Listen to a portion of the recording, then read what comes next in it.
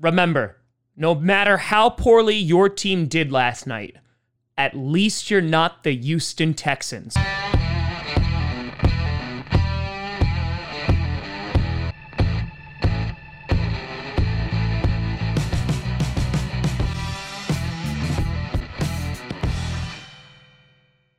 Karasi Posse Packer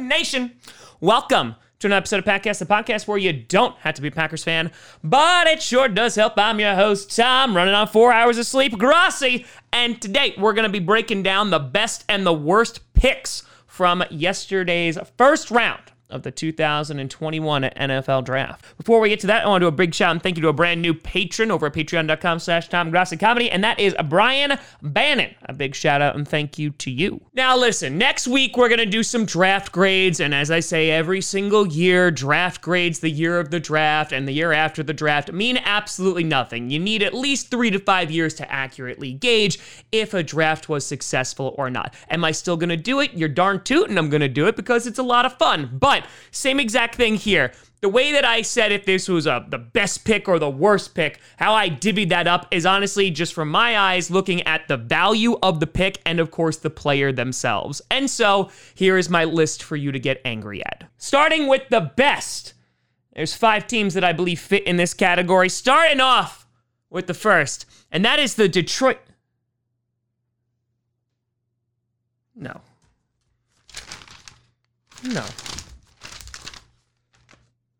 The Lions? That's right, the Detroit Lions are on this list as the best picks from the first round because they got Penei Sewell, and he just fell into their laps because obviously the Bengals want Joe Burrow to die, and they just didn't care anymore. This is a phenomenal pick for the Lions in that they have needed a guy in the trenches. I know it's not like a sexy pick, but if you're a Lions fan, you got to be real happy about this. Yes, they need a wide receiver, but there's plenty of wide receivers to go around. Hell, they might decide to go get one in the second tonight. This is going to keep Jared Goff upright, or at least a little bit more than it would have without Sewell. And I think that this is the kind of guy that you build a team around. This is a guy who's going to help in the run game. He's going to help in the pass game. And overall, I just love this pick for the Detroit Lions. Number 2, you got the LA Chargers picking offensive tackle Rashawn Slater with the number 13 overall pick.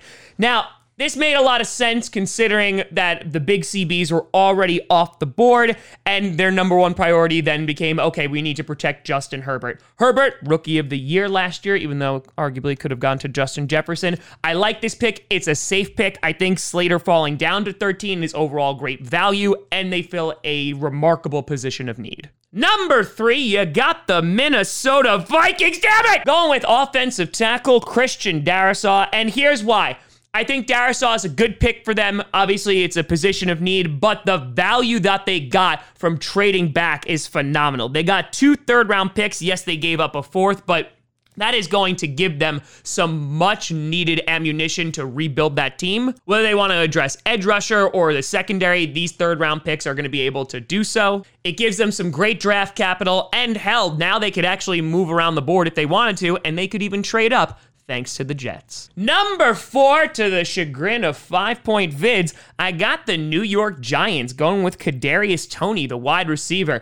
And here's why. While I like Kadarius Toney, I think that he's a good wide receiver, and I can understand why Giants fans might be like, wait, really? Like, he's an undersized guy. You know, listen, Randall Cobb 2.0, though.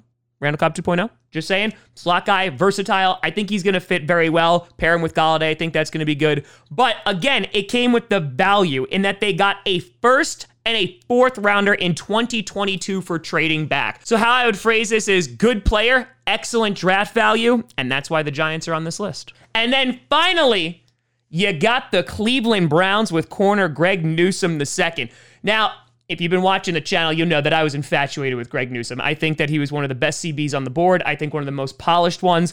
The Browns, while they could have gone with some other positions of need, like potentially linebacker or edge rusher, this is great value at 26. The fact that Newsome fell all the way down to the Browns and they didn't have to trade up to get him, I love it. It makes that secondary even more dangerous. And so I'm all about this pick. I think just the draft value alone and the player are just phenomenal. Then we head on over to the worst picks of the night, starting with You knew it was coming. The Vegas Raiders.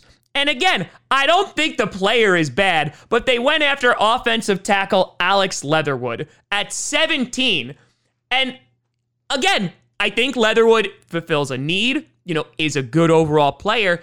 It's just here, I think that the value is just bad. They could have traded back. They could have gotten some more picks, some more capital. But yeah, I mean, this is typical Raiders. They destroy any mock drafts, like all of them, because they will just pick guys. They're like, oh, you had him going in the 6th?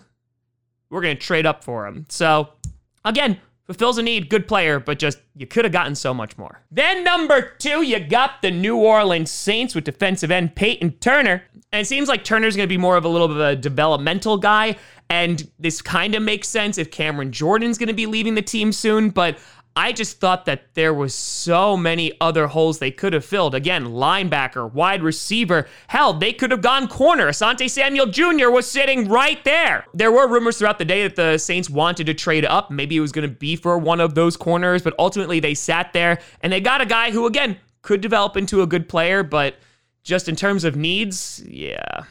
Not seeing it. Number 3, you got the Cincinnati Bengals with wide receiver Ja'Marr Chase. Excellent player, but good God, am I afraid for Joe Burrow's soul. I know that they addressed the offensive line a little bit in free agency, and they did last year in the draft, but damn, you had Sewell right there. Now, I will say this. If they go and get a top offensive tackle in round 2, like a guy like Tevin Jenkins, then I won't feel so bad about this and I'll feel a little bit more comfortable.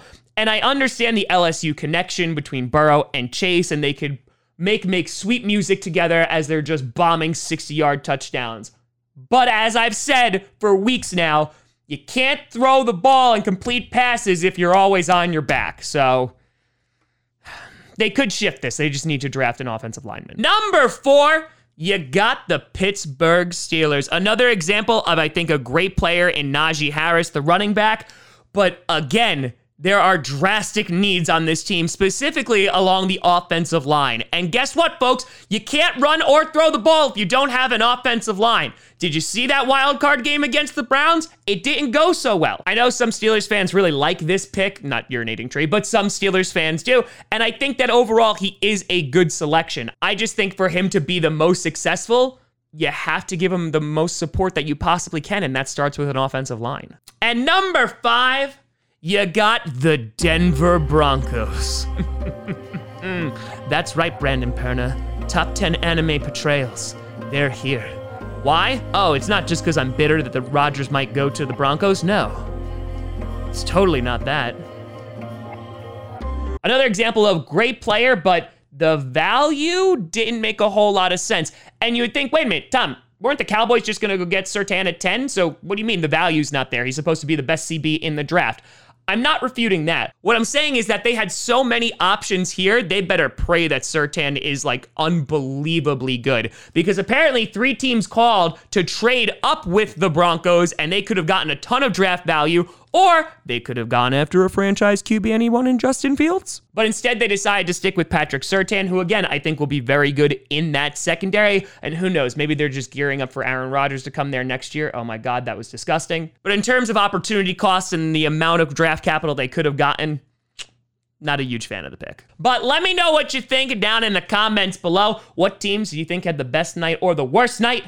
Let me know what you think. You can always find me at TomGrassiComedy.com or at TomGrassiComedy on all social media. See down below. Check out podcasts on SoundCloud, iTunes, Google Play Music, Spotify, and of course YouTube. And a big shout and thank you to all the patrons over patreon.com/TomGrassiComedy and the YouTube members. But thank you so much for watching. We will be live once again for night 2 of the 2021 NFL Draft. Rounds 2 and 3 starting at 6:30 Eastern. Hope to see you there. But thank you so much for watching. I'm Tom Grassi. And as always, go Pack Go.